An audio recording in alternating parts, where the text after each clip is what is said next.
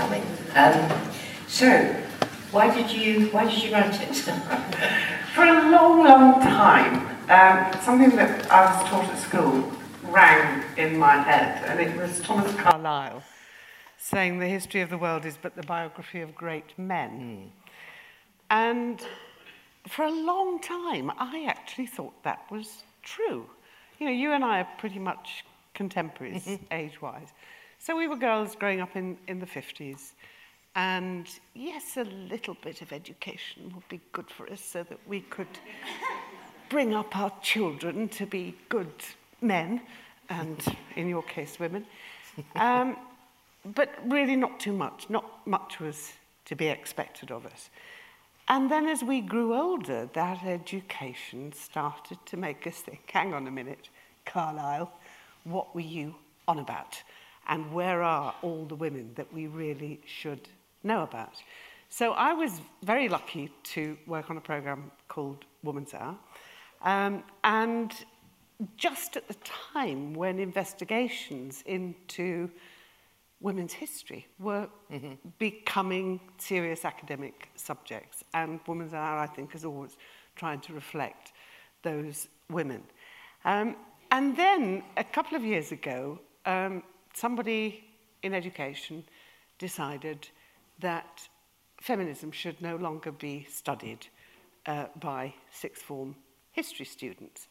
And this took me back to when my younger son, Charlie, came home with his A-level history book and said, Mom, there's something wrong in this book. And I said, what? He said, well, there are no women in it, apart from half a page on the suffragettes. And I thought you said they were a really important revolutionary movement. And I said, well, yes, they were. And I was so pleased that he is my son, so I suppose he would have some idea that, women and girls are not just there to do the washing up and do the cooking, and that, he and his brother were just as likely to live with vets, photographers, journalists, as do the same kind of thing that they would be doing. So they were very aware. But that really, really angered me that Mary Wollstonecraft was to be the only woman that was to be studied. So I thought, okay, let's do a book that all those children at school and perhaps some grown-ups ought to know about. So how did you choose the people? With great difficulty. Yes. I start with Boadicea. I insist upon calling her Boadicea. Yeah, where does this Boudica on account of Boudica being the ugliest sounding name I have ever come across. I call her Boadicea too, from the 50s. Probably our generation. Absolutely. Yeah. Boudica, no. But she was... I loved riding horses in the days when I was fit enough to do it. You know, that's the thing about the Queen. I remember... She's not in here, by the way, Queen Elizabeth I, even though... when I saw her on her 90th birthday a year ago, on a horse, walking around probably Buckingham Palace Park with her equerry, astride her horse at the age of 90. And I thought, oh my goodness, she's got, 20-odd years on me, and I wouldn't even have been able to mount, let alone go astride. But I got to love horses because of my grandfather, who was a winder in the pit, and his best mate was the guy who looked after the pit ponies. And when they were called up, one of the great things about my family life is that my grandfather was called up in 1918, and my father was called up in 1945. So we were blessed to have men who did not see the horrors of either of those wars. So when my grandfather was called up, he said to his mate, look, I suppose we'd better join the infantry. And he said, no, lad, we're not joining infantry. We're from Yorkshire, by the way. Not bloody likely, he said, we'll join Royal Horse Artillery. And my grandfather said, no, we can't do that. I can't ride. And his mate said, don't worry, lad, they'll bloody teach you. As indeed they did. And then when they came back, and many, many years later I was born, this guy's daughter opened a riding school where the pit ponies, who were now coming out of the pit because of automation, she would have a riding school using the pit ponies. So I learned to ride at the age of 2 under my grandfather's instruction. The first thing he taught me was how to fall off, which was quite good, really, because you do that quite often. And so I developed this absolute passion for horses. Now, we lived in Barnsley, so coming to London was a really big thing. And my parents decided they would bring me to London when I was 11. I'd just passed the 11 plus. And we went all around, and there were lots of statues.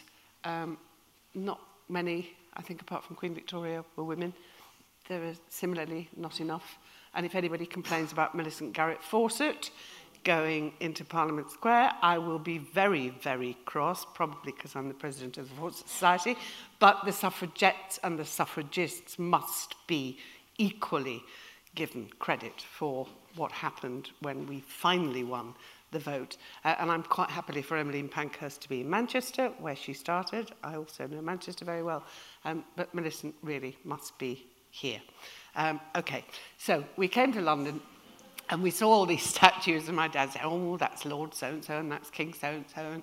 And then we came to the embankment, and there was this statue, these horses rearing up, looking really fierce and unmanageable, and a woman with a spear and a crown, and behind her 2 daughters. I didn't know they were daughters at the time, but I learned later that they were. And I said to my dad, oh, Dad, who's that? And he said, oh, hang on a minute. And he read, he said, oh, that's Boadicea. Now, I didn't know anything really much. She got mentioned at school. And when I started to research her, and I discovered the reason she did what she did was because those wretched Romans came here. She was married to the king of her Celtic tribe. Am I going on too long? I do tend to do this. Quickly finish, both, so we've got time to talk about some others. There's all right. so many, but it's a very good story. Sorry, Keep going. I know, but, you know, so they came. Her husband died. He had left his land and his money to his wife, and the Romans said, can't have that. Roman women do not inherit. So she was whipped, and her 2 daughters were raped, which is as good a reason as any to take up arms against the most powerful army in the world at the time, which she did. And of course, she lost. But what I love about Boadicea is that if only she had won that war and the Romans had been beaten, the sexual politics of this country might have been so different if we'd inherited it from the Celts and not the Romans. That's true. Well, I mean, the whole of history would have been different if she'd won. But what I liked very much about the book was there's some I know, some I don't. I mean, someone like Ethel Smythe, I have to say I know shamefully, like nothing Ethel Smythe. I mean, what I tried to include in the book was a huge range. My novelist is Jane Austen. Sorry about that. But, you know, I love her. Fanny Burney is in there, not because she was a great novelist, but because she had a mastectomy in Paris with no anaesthetic, and she wrote beautifully about it, and that I have included what she wrote in the book because it is so stunning. And she lived for another 30, 40 years after it. Ethel Smythe, so there are artists and composers. Ethel Smythe is the composer. What I love about Ethel Smythe is, and so often in this book, you find that fathers have been really important in enabling their daughters to get the education and to do what they really wanted to do. Ethel wanted to be a composer. So she finally persuaded her father to let her go to Germany and study composition. But as a little girl, she had played cricket with her brothers, and they had taught her to bowl over arm. So when she came back to England, and, you know, she's not the greatest composer, but then an awful lot of men are not terribly great composers. She's not quite Mozart, but she's good. And she did compose something called The March of the Women. And she got involved with those terrible suffragettes, you know, Emmeline Pankhurst. And Emmeline said, oh, you told me that you learned to bowl with your brothers. Can you teach us how to throw stones? So Ethel Smythe taught the suffragette movement how to throw stones through windows. Good on her. To make a point. And she was also very open about being a lesbian. She wrote very openly about it.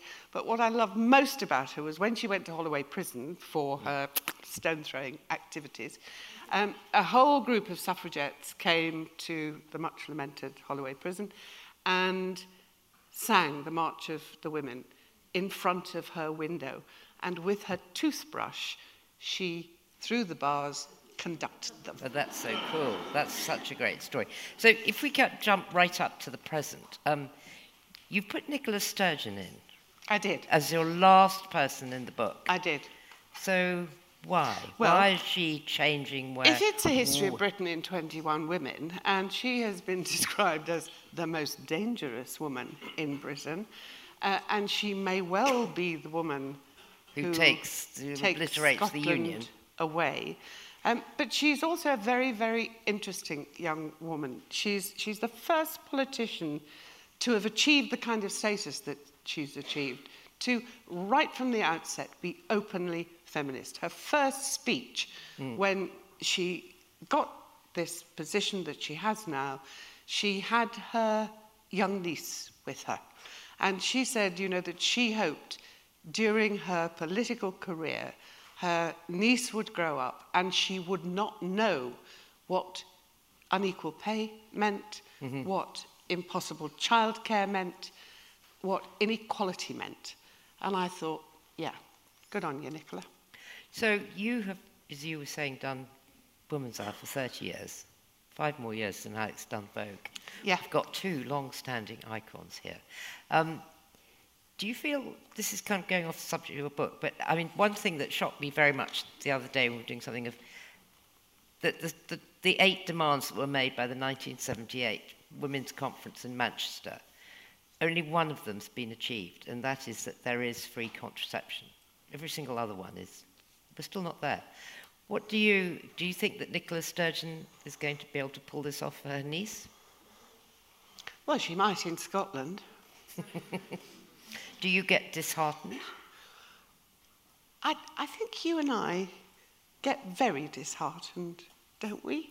About some things, absolutely. Some I mean, things. I quote you often because I say, my friend Jenni Murray, when she tried to get a mortgage, she had a job at the BBC, this is 1972, and she was told she couldn't have the mortgage unless her dad signed the papers, or her husband, and or she a didn't husband. actually I had to have a one at husband, that point. or my father had And I to quote sign that it. so often. So, and that's always very encouraging because you think, well, we've got a lot further than that.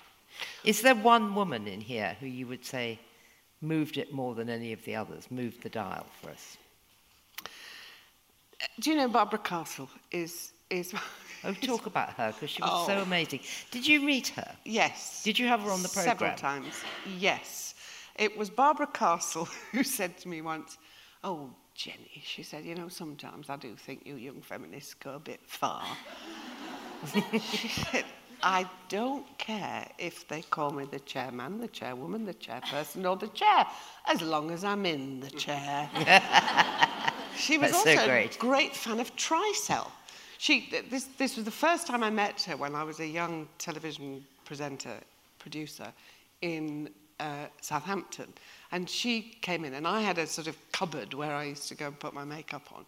And she came in, and I was terribly nervous and terribly impressed. And she said, oh, can I go in there to change? And I said, oh, yes, of course you can. Come in. Showed her. She opened her suitcase, and she took out this dress, and she shook it out. She said, look at this marvellous Tricell. You can curl it up as much as you like, take it out, give it a shake. You never have to iron it. It's such a horrible material, but she did look fantastic. Replaced by Izzy Miyake nowadays. Yeah, absolutely. And of course, you know, the other one, Barbara Castle had such an influence in the Equal Pay Act, the Sex Discrimination Act, and it was after I was refused that wretched mortgage, even though I had saved up the deposit, I had enough to pay off the monthly payments, And when the Sex Discrimination Act was finally enacted, I went back to all the mortgage companies in Southampton and said, right, give me my mortgage or I'll take you to court. I'm not sure I would have ever been brave enough to do that, but I did get my mortgage. But Margaret Thatcher is the other person who some people say, oh, why did you have to put Margaret Thatcher in your book? You had to have Margaret Thatcher. Of course you had to have Margaret Thatcher in the book. And she was quite the most terrifying character I've ever come across. You'd go down to Downing Street to interview her. She had blue eyes which would pierce right into you, and she was waiting for your slip-up if you hadn't quite done your research, and she would literally tear you limb from limb, and it was her great pleasure to tear journalists limb from limb. And so many times I would try to get her to talk about being the woman prime minister. It was always referred to, her gender was always referred to. And she would always say, Jenny, I'm not a woman prime minister, I am the prime minister. Fair enough, fair enough. So then when she was deposed and she wrote what I'm afraid to say was the most boring autobiography it's ever been my misfortune to have to plough my way through. But I did plough my way through it, trying to find her real, because I thought, you know, other women who want to come into politics might find how she dealt with these things useful. And so I ploughed my way through it, and there was one reference to when she first met her cabinet, who were, of course, the old men of the Conservative Party, and she said that they had treated her as if she were the cleaning lady. And so, of course, she sacked them all and brought in the boys that she could control. And I thought, oh, great, there's a hint here. I can get into this. So she came into the studio rather than me having to go to Downing Street. And there she sat with the blue eyes boring through me. And I put together a question which included the cleaning lady and the fact that Alan Clark had drooled over her ankles in his diary during Prime Minister's question time, and the fact that people always referred to her giving people a handbagging. Nobody ever says a man gave anybody a briefcasing. And also that President Mitterrand had described her as having the eyes of Caligula and the lips of Marilyn Monroe. And the reviewer of the Sunday Times the following Sunday said it was the only time ever his radio had frozen over. On that note, thank you so much. Thank you.